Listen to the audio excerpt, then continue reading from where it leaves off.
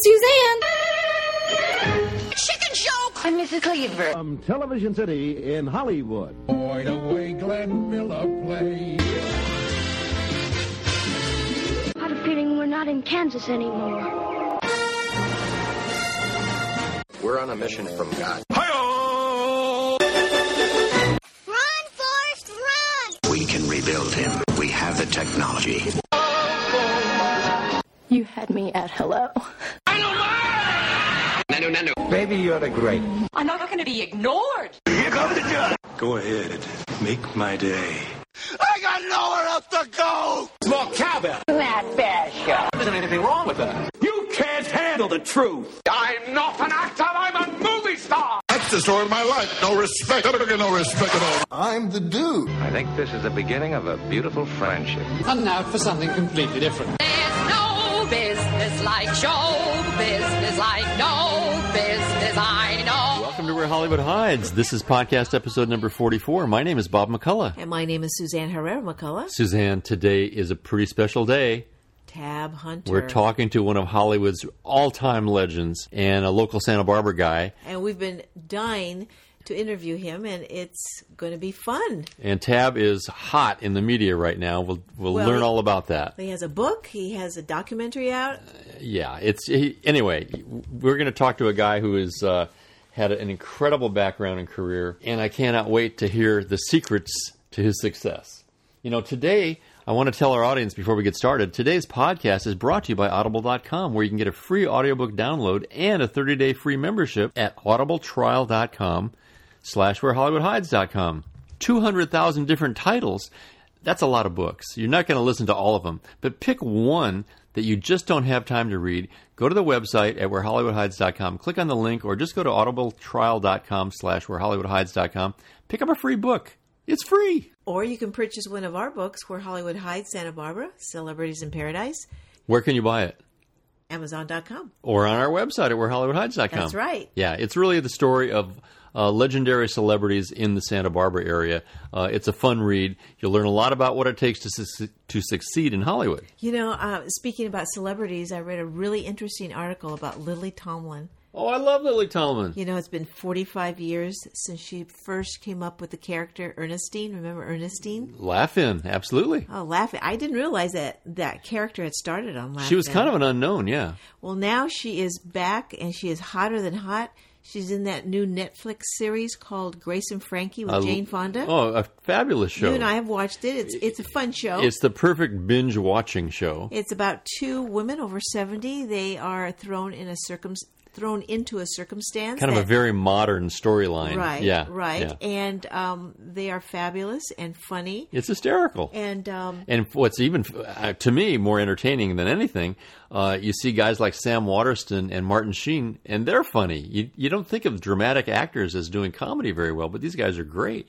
It's comedic and dramatic at the same time. It's very interesting. Also, Lily Tomlin has a film debut at the LA Film Festival. The film that she's going to be in is called Grandma. She plays a poet, and she's traveling cross country with her granddaughter. Isn't that sweet? That's a great concept. And you know what's terrific, I think? People keep working.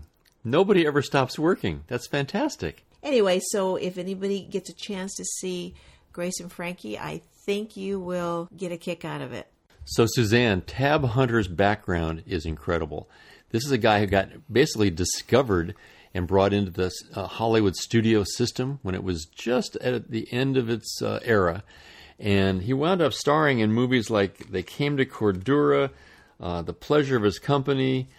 He was in a great movie that I loved, The Loved One, a very, very hysterical comedy. He also acted with huge, iconic actors like Lana Turner, Natalie Wood, Linda Darnell. I mean, the list pretty much goes on and on. Not to mention the directors they worked with, people like Stanley Donen and William Wellman. I mean, these are classic, iconic directors. And I think we're going to hear from a guy who is actually much more than just an actor. Well, he also had a recording career. That's right. The big hit, Young Love, that was huge. I'm not going to sing a few bars for you. Thank goodness. But, the guy has had an incredible career, and the guy continues to be an incredible force in the media. He's got this best-selling book back on the bestseller list, and a new documentary that I have a feeling could wind up being nominated in that category, the next Academy Awards. So here's Tab. Good morning.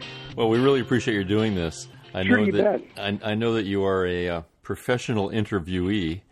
I don't know about that. Well, goodness knows you've had enough people ask you a lot of questions, and well, I have over the years, certainly in my past life.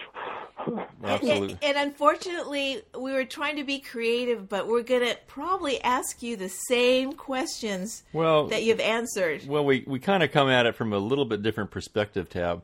Both Suzanne and I have had fairly long Hollywood careers in the television industry.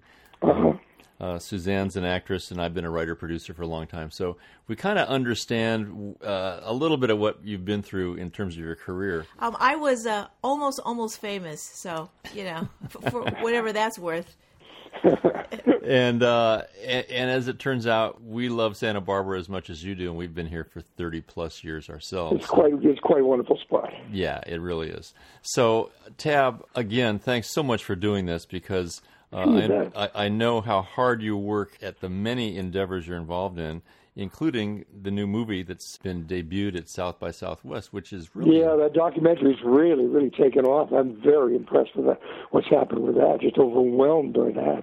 Well, yeah, I mean, it's everybody can make a movie, right? I mean, today's world of digital imagery and stuff, but this is a big deal. Well, I think it's got Alan knows how to produce, and that's what it's all about: knowing the story you want to tell. If it were just Hollywood alone, it would be pretty boring. Right. I mean, it'd be a couple of fascinating stories and all that, but I just love the route he chose on it. I think in following the book, I think that was quite a good idea. Sure. So give us an idea. How did the film actually come to pass? I mean, everybody has ideas, but. No, what happened was I had done a book quite a few years before that, and Alan then said to me, I want to do a documentary on it. And he finally talked me into that. And then he said that there's a director who's done a couple of documentaries I think are quite good. We should go and meet with him.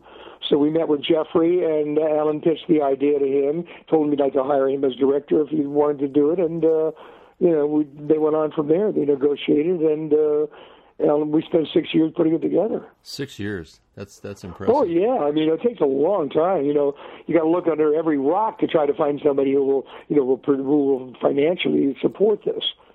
Right. And was that is that where Alan came in? Well, Alan's a producer. I mean, he produced our film Less Than the Dust many years ago, and we did television series quite a few years ago. I mean, I've worked for a lot of producers, but a lot of them they don't have this kind of smarts. He took something that had been a major bestseller, your book, but sometime later began developing it as a picture. The book has now jumped up in the New York Times bestseller list again. Well, of course. Wonderful. Yeah, Wonderful. Sure. Now, that was a shock. What a nice surprise. A nice shock. I wanted to ask you, Tab, how long did it take you to write the book? Well, I was on it for quite some time. Every time the spirit would move me, I would just sit down and put stuff in my computer. And I had about 500 pages in the computer. A lot of it was dead wood, but a lot of it was interesting, I thought. And then Alan said, I've read a writer. We tried a couple writers, didn't work out. And Alan said, I've read a writer by the name of Eddie Muller. I think you should read some of his work. So I read something he did on our good friend Evelyn Keyes, and I thought, oh my gosh, he really captured her beautifully. So we contacted Eddie, and timing was everything, and the timing was right, that Eddie said he would do it. So we worked together, I would say maybe, a good year at least, and I was very pleased with the outcome of that. Well, I have to tell and working with him was incredible. I read your book, and I loved it. Thank you. In terms of that kind of a book, in which you really do reveal so much very personal stuff, how did you deal with the trepidation of that? I mean, you knew you were going to there had to be a big reaction.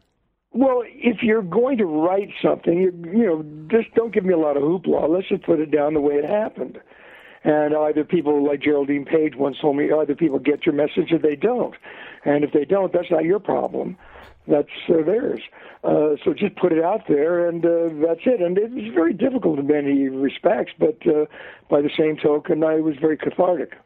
It strikes me that your film persona as an actor was very polished and smooth and, obviously attractive to every film goer of that generation. The word is gorgeous. Well, that, aside from appearances, you didn't really come across, a Burt Lancaster, chest-thumping, courageous guy, yet in many respects, your life has actually been much more courageous than any of the roles you played. Well, your life, you just go down the road. It's all a journey. We're all on a journey, and hopefully we'll learn something, if anything, what not to do again next time.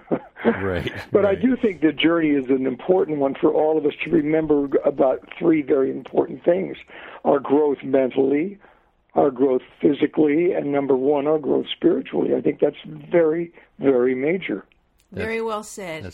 And also, one of the great things about getting a little older, I think, is we come to realize the important things in life, and we get more courage, I think. Yeah, truth is one of them. That's a very, very good thing that you just said, because, when we're younger, we think we're bulletproof. Oh, yeah. Everybody in the 20s is bulletproof. Well, speaking of our youth and kind of what sets us up for life, let's go into the Wayback Machine a little bit. For those of the audience, our listeners are worldwide, and many of them have not had the opportunity to read your book. Give us a little bit of an idea of where you came from. You were born, I think, in New York, right? Yeah, I was born in New York City, and I have an older brother, and it was very, I have no very, very slight recollections of that. I do remember my father was, what slight thoughts I have on that, he was abusive to my mother extremely. My mother left him and came to California, and we grew up here. And how old were you when you came to California? I was 2, and my brother was 3, but I only have very, very slight recollections of not good things. Right. And where did you go to school here? Well, I went to a number of schools, but my mother always felt that what you learn, no one can take away from you. So you've got to, constantly work about developing and improving. So I went to private school. My mother worked 2 jobs to keep us. We went to St. John's Military Academy, and then we went to a parochial school called St. Paul's. Then I went to a public school, which was, kind of like a joke, because you don't learn anything there, I didn't think. Right. I was a bad student at Catholic school, but I was an A student at public school and didn't have to hardly crack a book. It just goes to show you, I think you've got to have a parent or parents that are really supportive and push you to do things, but so often the parents don't take the time to really become that involved with their children, or young people today just leave me alone, I have to do my own thing, which doesn't help that much. I thought in your book, it was really kind of odd for me as I was reading your book and how you described your mother. I ended up falling in love with her. I'm so glad to hear that, because she was, everyone who met her fell in love with her. She was a very strong, religious, old-fashioned woman. I really admired her, and she was such a good mother, and she did the best she could. A single woman in those days had to be very, very tough for her. Can you imagine? But she was so positive. Anytime she would meet people that had a negative thought in their mind, she would say, "Get rid of that. Don't think like that. That's not good." And she was a very strong woman, but she really could, lift you up mentally, and she was just an amazing person. Well, that's how I felt when I was reading about her. I'm so glad to hear that. But she was difficult at times, no question about that. I think discipline's a very important thing. That people say, "Oh, you can't do that nowadays." You can't discipline your children. I don't believe that at all. Well, at least I can only go by the way we were raised. And I must tell you, you are clearly the product of some discipline, because you strike me as, well, we were very close friends with Mel Ferrer. Oh, yes, of course. And Mel was from an Eastern family, very erudite, very patrician. Yet you strike me as someone with the same sort of self-discipline and upbringing, because in many respects, you don't come off like an actor to me at all. Well, And that's a compliment, Tab. No, I do appreciate that because when you're thrown into the business, it's very, very difficult to find your legs, so to speak, and to find your comfort zone in when all that hoopla is happening around you. But one of the most important things is an expression that I just love about divorcing yourself from yourself. That's a major thing. So you're raised by a single mom. So you're a kid going to Catholic schools. Tell us where you go from there. I lied about my age and went in the Coast Guard, and I was in there. Then they found out I was underage, and I was discharged from there. Was that an escape from something? Were you looking? I just had wanderlust, And but the good thing about it was I had a very good friend that I'd met at the stable when I was a stable boy when I was very young, and Dick Clayton became my agent later on in life. But Dick Clayton I'd met at the stable, and he was an actor, and he did a play on Broadway. He was doing Hell's a Poppin' on Broadway with Olson and Johnson. And when I was back in Connecticut at the Coast Guard Training Center, I saw my first Broadway shows. So that was very interesting. I wondered how people could stand up there and create like that, so beautifully. And Dick Clayton had been a fairly well-known actor at that time, and then he became... Dick was a pretty good actor. Yeah, he gave Jane Withers her first screen kiss, and he did a few, parts here and there. But what he really excelled in is when he became an agent. I was his first client, but he had people like Jimmy Dean, Jane Fonda, Burt Reynolds, Angie Dickinson. You can just go on and on and on down the list. Well, everybody wanted him to handle him because he was such an honest and wonderful human being. Is he the one who brought you into the acting fold? Oh, absolutely. He's the one who planted the seed. He's the one who introduced me to my first agent, Henry Wilson. When Henry said, we've got to tab you something with a name, because Henry was always giving weird names to all of his clients. Henry Wilson is reputed to have been something of a Svengali, isn't he? Well, Henry was Henry. I mean, he accept people the way they are, So Henry said, we got to tab you something, and Dick Clayton said, well, he rides horses, hunters and jumpers. Why not tab hunter? Well, better than tab jumper. That's exactly what I always said. Really? So, but did you have the confidence? I mean, you come out. I had none whatsoever. Are you kidding? I was scared of my own shadow. Yeah, I mean, if somebody came up to me at that age and said, "Hey, do you want to be an actor? You really look great," I would have freaked out. Well, you're a kid. You go, what the heck? Let's try. Let's go. Let's go for it, my God. And you don't think about, those things. You have, you're, like I said, you're bulletproof. So you think you are. They brought you into the studio system at that time? No, I had freelanced for a while, did some little freelance jobs here and there, and then eventually I tested for a film at Warner's and was under contract and did that. What did your mom think about this at the beginning? Well, people, I remember once I was, in the public eye and all that, I remember some PR people said, "Oh, Mrs. Galeen, aren't you excited about your son being in films?" My mother said, "That's nice, but Walter's the intelligent one." Oh, that's great. I love that. That to me is one of my favorite remarks my mother ever made. Because I remember reading in your book that she did not like any frills. Nothing whatsoever. Exactly. So nothing for show was the word. That's right. And I would say nothing for show, and I went up in show business. You're right. Isn't that classic? She never was very comfortable with any of that, and was a good reminder to be aware of what's really important. That's right. Now, I know you were very, very close to your brother. Tell us a little. Tell us a little bit about him and your relationship and what that was like. Well, he was supportive of me, and he was there for me because I was scared of my own shadow as a young man, and whatever he did, I wanted to do. It was wonderful, and he introduced me to the love of my life, which are horses. And you lost him during the Vietnam War. Yeah, he was killed in Vietnam. In Da Nang. Yeah. So tell me, you've loved horses. It sounds like almost all your life. What is it about horses? Well, I love the simplicity of it. Uh-huh. I love these big animals that have a life of their own, and you have to try to communicate with them. We have our mouths, we can just talk, but with them we have to try to get into their thinking. It's just wonderful. And at one point in time, after Hollywood, didn't you move to Virginia? Was that it? I did have a farm in Virginia for a while, and I still go back there every year and every chance I get because I love it. I love it back there tremendously. It's horse country, and I have horse friends, and it's just very important for me. And it's not Hollywood, right? Oh, no, not at all.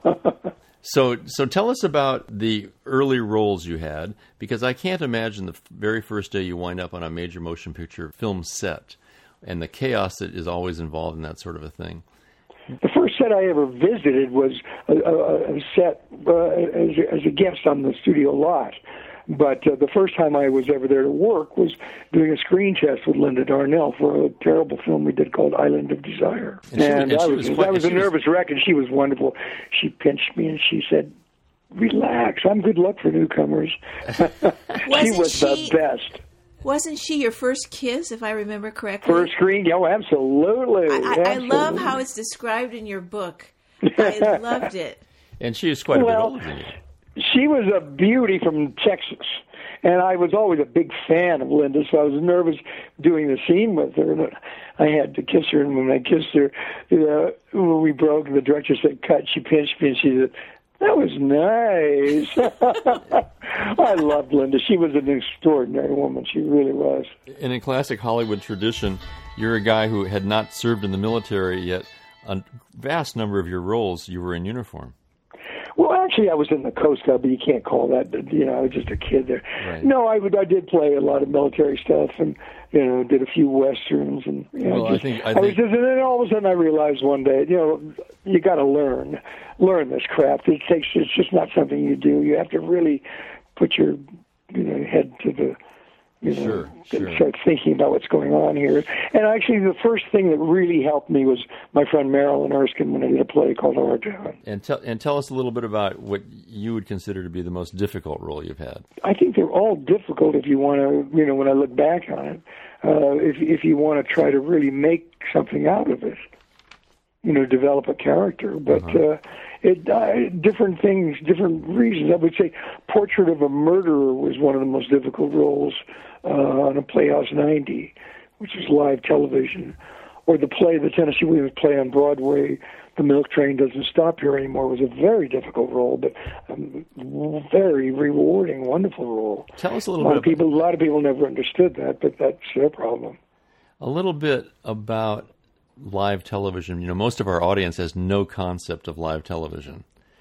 What was that? Well, live TV in the old days, they would do shows like Philco, Playhouse 90, Climax, all of the Studio One.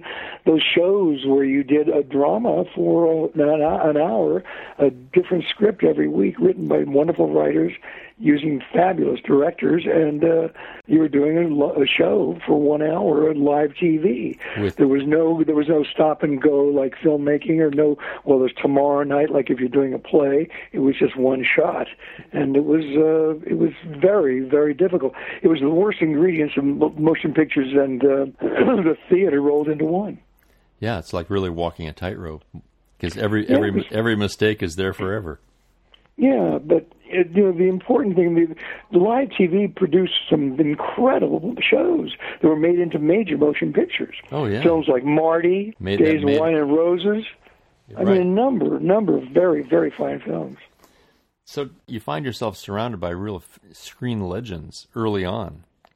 One I noticed you worked with a number of times is Van Heflin. I loved Van. He was wonderful. Fabulous actor and a really decent human being. No, he was wonderful to work with, and particularly in Gunman's Walk. Yeah, he played your father in that, didn't he? Yeah, he was excellent. Excellent. I don't know what's going on between you and this Klieg gal, but whatever it is, she must brew some mighty potent medicine. Come on, Ed, I'm taking you in. No, you're not, Harry. You haven't got enough sheriffs in this state to take a son of mine in. You get that through your head right now. Bob? Yeah, Lee. I want all of these men at the courthouse, and I want them armed.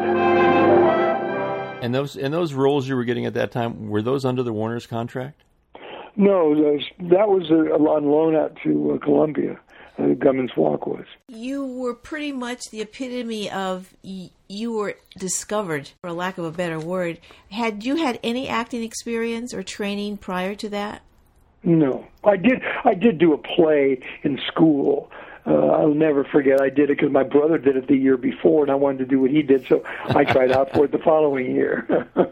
And as you were climbing up the ranks quite quickly, were you taking any kind of acting classes, or your work was... Not till a little bit later. I did work with a voice coach for a while, Lester Luther, and I worked with an improvisational class, but it was when I really got to working with Jeffrey Corey that it was the best, because Jeff Corey was brilliant. That was a big name.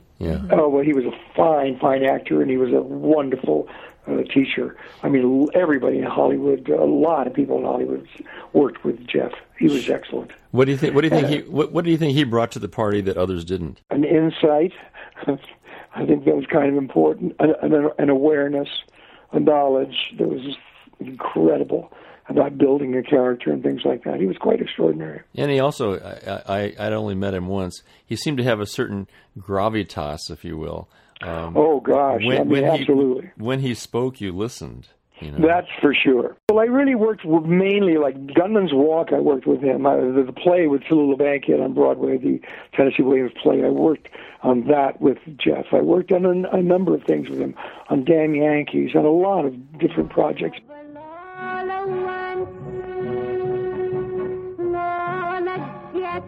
Would you like to take Lola someplace tonight? I sure would like to. You know what Mr. Van Buren would say? He'd say you lucky boy. No, he'd say it's lady likes to get to bed early. Any particular place? So we kind of jumping around here a little bit. I want to tie something down real quickly.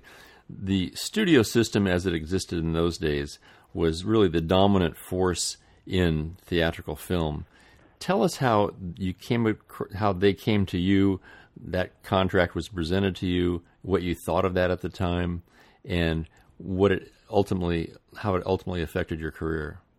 Well, it was the end of the studio era. You know, the big stars were, years before, but it was just the end of Hollywood studio contracts was the time that Natalie and myself and, Bob Wagner at Fox and Tony Curtis and Piper Laurie at Universal.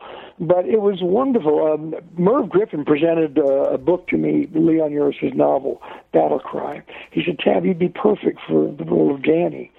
So I read the book, and I thought, wow, he reminds me of my brother, this character. Mm-hmm. So I told my agent, it was Henry at the time, and he set it up for me I met Sally Biano and did some tests. I did 9 tests for that role. Then they weren't sure who they wanted. They went back to New York and tested Jimmy Dean and Paul Newman, and they still didn't know, couldn't make up their mind. They gave me one more shot.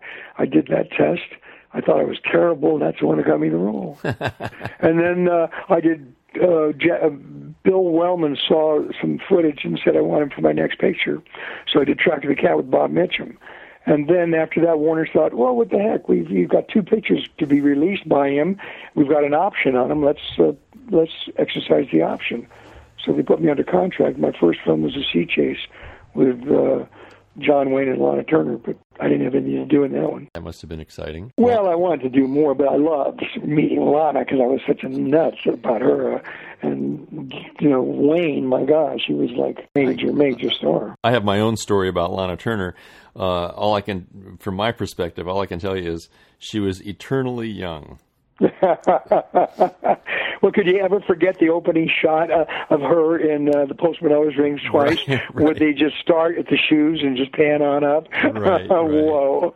Yeah, well, real briefly, and this is not about me, but I was on the set. I had control of a set with Jane Wyman and Lana Turner in their separate dressing rooms, and neither would come out until the other did first. And oh, really? That was high tension, I'll put it that way. Oh, well. Yeah, great fun. So working with William Wellman, that must have been incredible. He was great. Yeah, I love Bill Wellman. He was very, very good. Let's talk about Young Love, your singing career. How did that come about? Natalie Wood and I were in Chicago on a tour for a film we did called The Burning Hills. And Howard Miller was a big disc jockey there. And he said to me, did you ever think of recording? And I said, well, I used to sing in the choir, and I sing in the shower, but no. He said, how would you feel about recording? I said, well, I've always wanted to. I'd love to. he said, well, if I introduce you to Randy Wood at Dot Records, and he thinks you've got what it takes to do a record, would you be interested? And I said, well, yes. So he put me in touch with Randy. Randy presented Young Love to me. I sang a little bit of it, and they cut the record on Friday, and on Monday morning, I heard it on the car radio driving down Sunset Boulevard and almost hit a palm tree. I was so excited. Yeah, that is so crazy that it didn't take that long to put it out. I mean, nowadays, it takes months, if not a year. Randy was brilliant. Randy was a brilliant, president of DOT. He was really, really wonderful. That whole organization was wonderful to work for. And in those days, the recording technology, you sang that in one take, didn't you? I don't remember. I know I did a few takes. I think they might have spliced in one other little spot, but I don't really remember. They have their techniques in the sound booth. They know what to do, and I just did the best I could. Well, let's talk about, there's a video online that I recommend people see if they want to see what real courage is, and that is you singing Young Love on the Perry Como Show. Oh, my gosh. Perry was the most incredible guy. Natalie and I had done his show a number of times, but this one time he wanted me to sing it live, and I said, "You got to be joking." So they said, no. I did it live on his show, and I was a nervous wreck.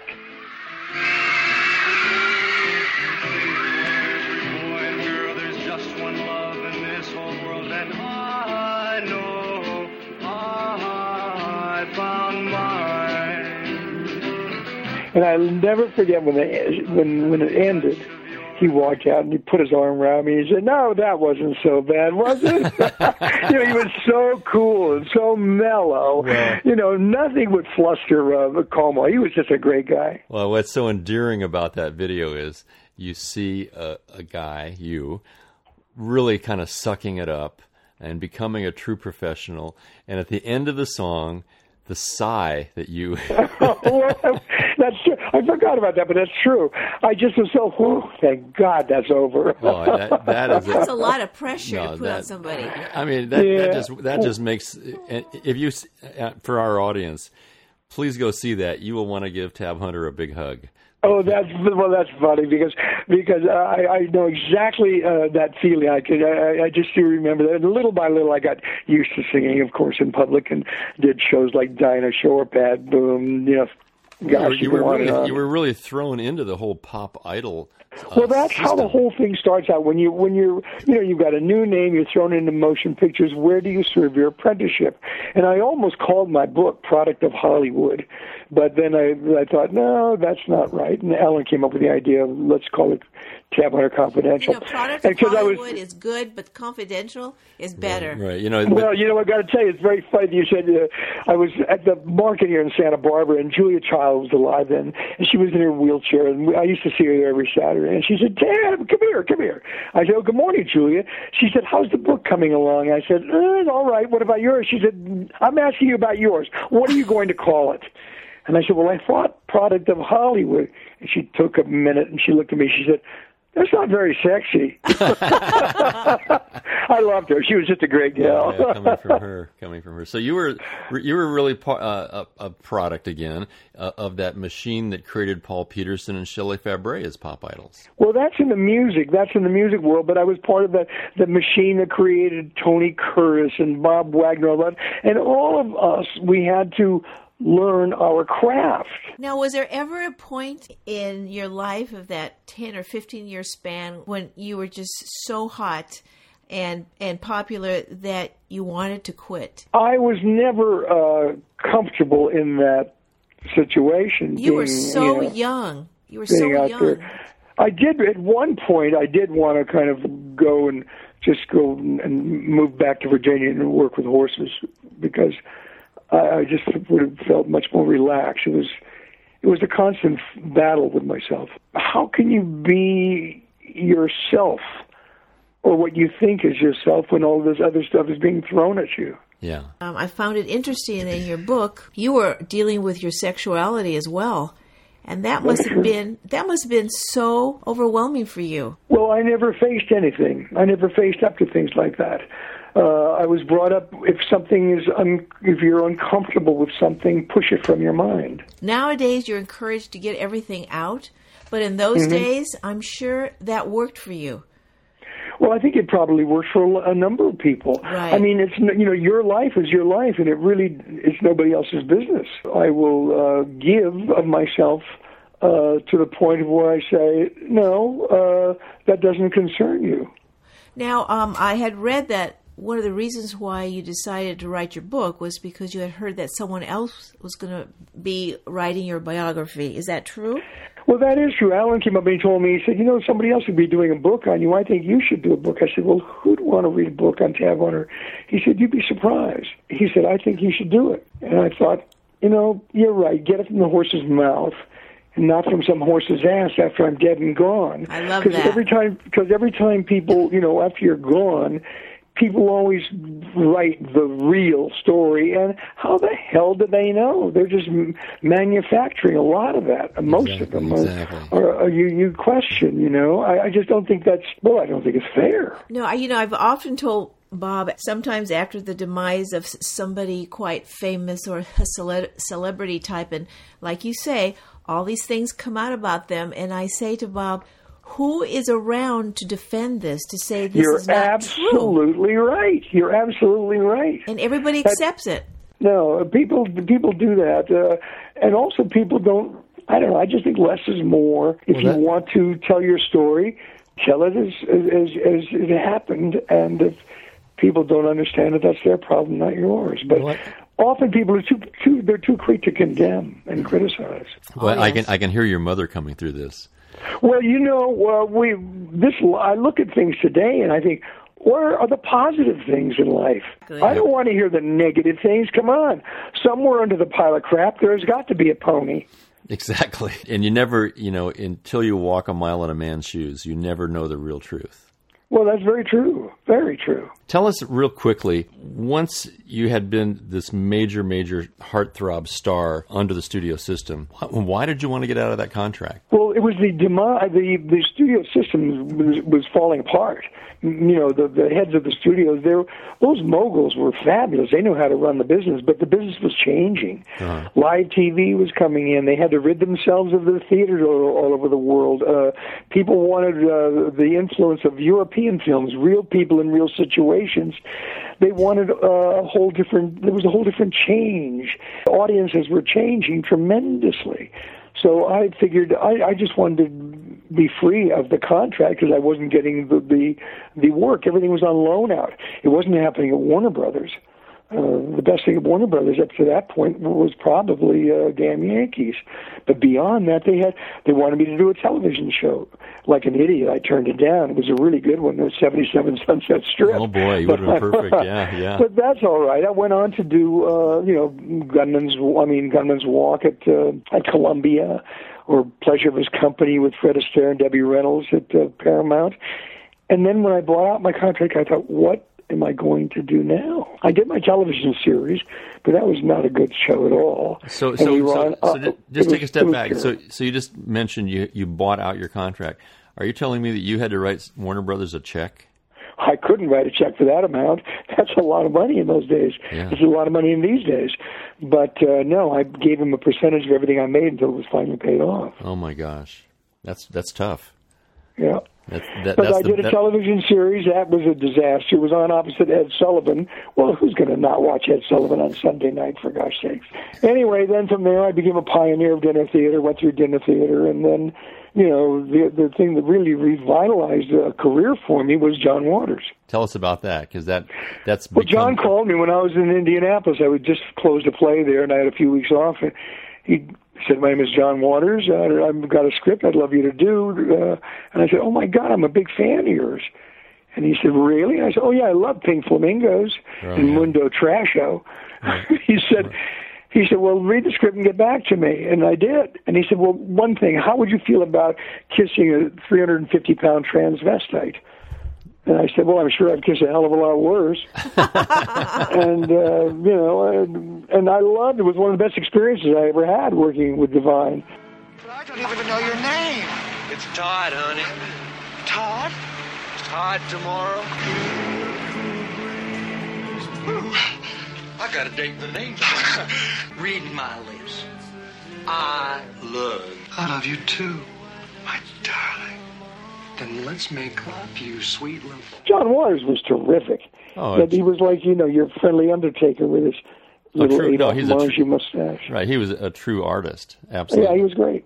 Absolutely. Yeah, Polly Asher was a fun film to do, no question about that. I see by looking at your IMDb credits, which are extensive, I mean, they're probably record-breaking. Well, I'm sure there's a lot of them I'd like to forget about. Well, yeah, I mean, I think we can all, but you know what? It's called survival. It's exactly. I look at it this way. Any work is good work. I really have to agree with you on that one, because people always say, why would an actress or why would an actor choose that role? Well, it's called survival, absolutely. Well, and also, when you take a role, you never really know how the film's going to work. Proof of that in your career is a picture that I haven't seen in a long time called Sweet Kill. And that was interesting. And Curtis Hansen's a pretty decent director and writer. Oh, he was wonderful. It was Curtis Hansen's first film. But then he was wonderful. And Tamara Asayev produced it. She did the Norma Ray film. Tamara lives right down the street here. She's terrific and a very good producer. But things can go off the rails in the middle of production. Well, I think there are too many. I think unfortunately there are a lot of outside thinking comes in and dilutes a pure idea. Too many cooks spoil the broth. Right. Well, movies by committee are usually disasters. Right. Movies by committee. Exactly. That's a perfect way to put it. Speaking of Santa Barbara and neighbors, I'm just curious, how did you and Alan come to Santa Barbara? I used to come up here in the 50s and show horses, falling in love with Santa Barbara for years. And when I was living in Santa Fe, New Mexico, Alan called me there and he said, this is difficult for me living here in Los Angeles trying to get our projects done, and you're sitting there riding horses, eating green chili and getting fat as a pig. living the life. So he said to me, how about Santa Barbara? He just threw that out. Ooh. And I said, oh, my gosh, are you kidding? Of course. I'd do it in a heartbeat. So we came up here. We stayed with my friend Joan Harvey. We looked for a place and found this little place. On a personal level, and with respect to Santa Barbara, let me ask you this question. Do you find it easier to be a celebrity here than anywhere else? See, I don't look at it as a celebrity. I look at it as important for you to find a place that's going to help you grow mentally, physically, and spiritually. And Santa Barbara has that. Yeah. If I weren't here, I'd have to be back east, except I'm a little old for all that cold weather. Oh, you and me both, yes. Right. Oh, gosh. But I do. You have to find a place that makes you feel good. My mother used to say, give me one room in a good area that can pick you up. Right. As opposed to something that's going to be depressing and take you down. Sure. Elevate your thinking was what her words were, and I try to do that. And I think it's important for all of us to do that. Well, it certainly comes through. I mean, when I listen to you, I'm listening to somebody with a very high IQ and a real sense of self. Well, I don't know about that. Well, my mother's line was, Walter's the intelligent one. That's because she wanted to make him feel good, too. Right, you were getting all the attention. So tell us about. Oh, God. Tell us that there was a difficult period for you when you and Henry Wilson parted ways. Well, Henry, I guess, Confidential magazine was a rag magazine that was out in those days, and they were going to be doing a story on Rock Hudson, and Rock was a huge client of Henry's, his number one client. And Henry gave him a story on me that had been published in the newspapers or something when I was just a kid. So he gave that to Confidential to save Rock. But, that's all past. That's all, Sure. Yeah. But I think that's indicative of. Well, we're talking about loyalty. Yeah, exactly. Yeah. Exactly. The business part of show business is not always so pretty. I don't want to knock Hollywood, but there were some wonderful, wonderful times there, of course, for your own development. But also there were some pretty difficult times too. Sure. When after being the most popular thing since God knows what, where the next day you'd hear someone say, "Oh, he's a has-been," or drop dead, or get lost, or they drop you like a hot potato out there. So you've got to have something else mentally going on that's going to keep you moving forward. And one of the directions you went in, you've done some writing. You wrote a picture called Dark Horse, didn't you? Yeah, I wrote that. Yeah, Dark Horse and Lust in the Dust. I wrote that with a friend of mine. It was an idea of mine originally called The Reverend and Rosie. You produced Dark Horse as well, is that true? Yeah, we produced it, yeah. How did you come to select David Hemmings as director? That's a good question. I think Alan did that. I don't know how that came about. David was a wonderful talent, but the sad thing is a lot of people allow things to dissipate them, and take away from their talent. David contributed tremendously to the business, both as an actor. He was a fine actor. He's a wonderful actor. Yeah. And as a director. And he did a lot for our film. But, some people, God gave us a great thing called free will. And the most important thing under that is choice, what we choose to do in life. So please, I tell everyone, let's us all try to make good choices. Boy, that's wonderful advice. Now, Tab, can you explain to our audience, people that have not read your book, but what the book is about? It's about a journey.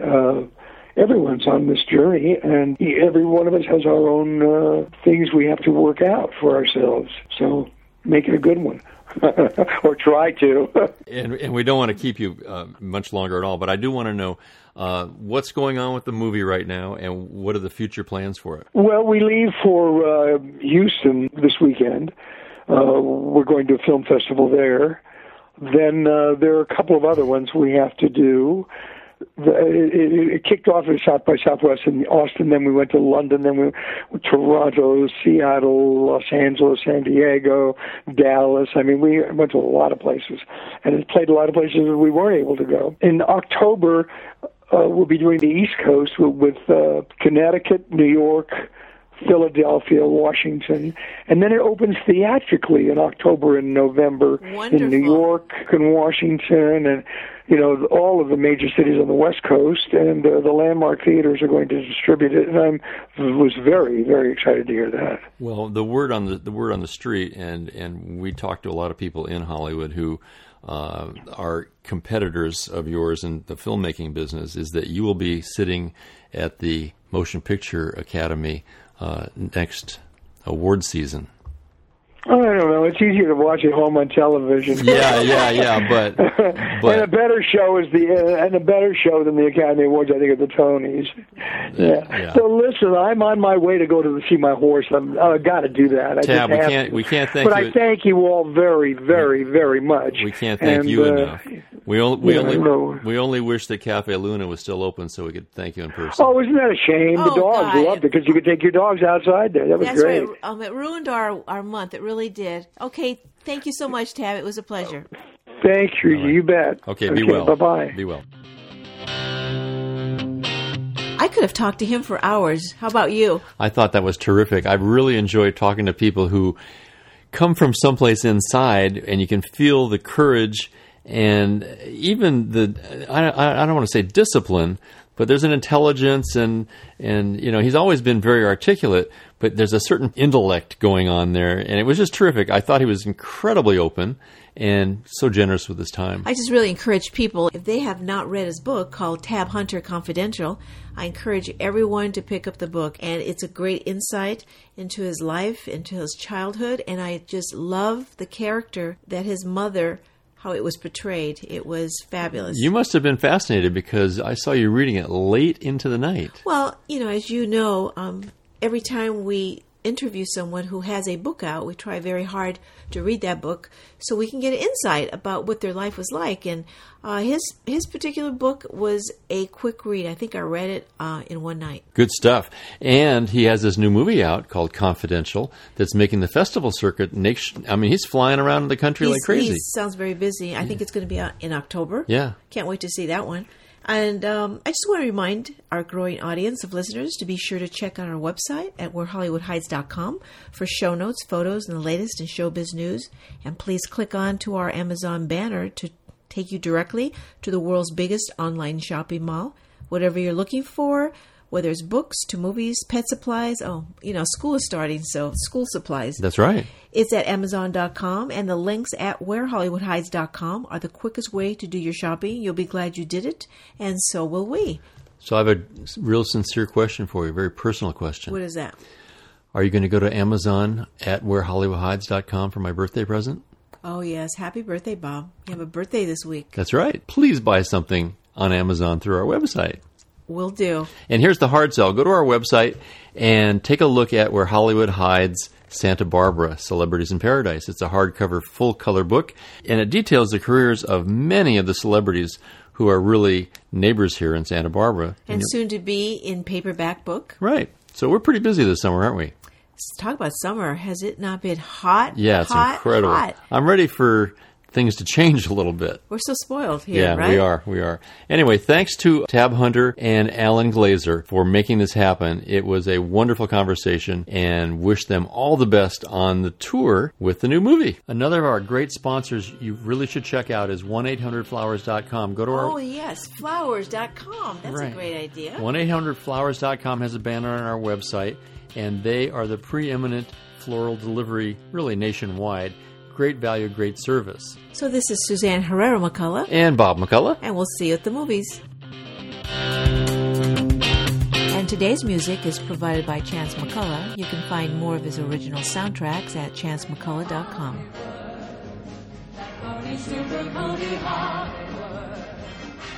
From Chilicombes and Paducas with their bazookas to get their names up in lights. All armed with photos from local rotos with their hair in ribbons and legs in tights. Hooray for Hollywood! You have no way of knowing who they could. Maybe you'll be another Papa Dion, your name in neon. If you get lucky, you could. Yes, buddy, you'll arrive if you can top his 5. Hooray for Hollywood!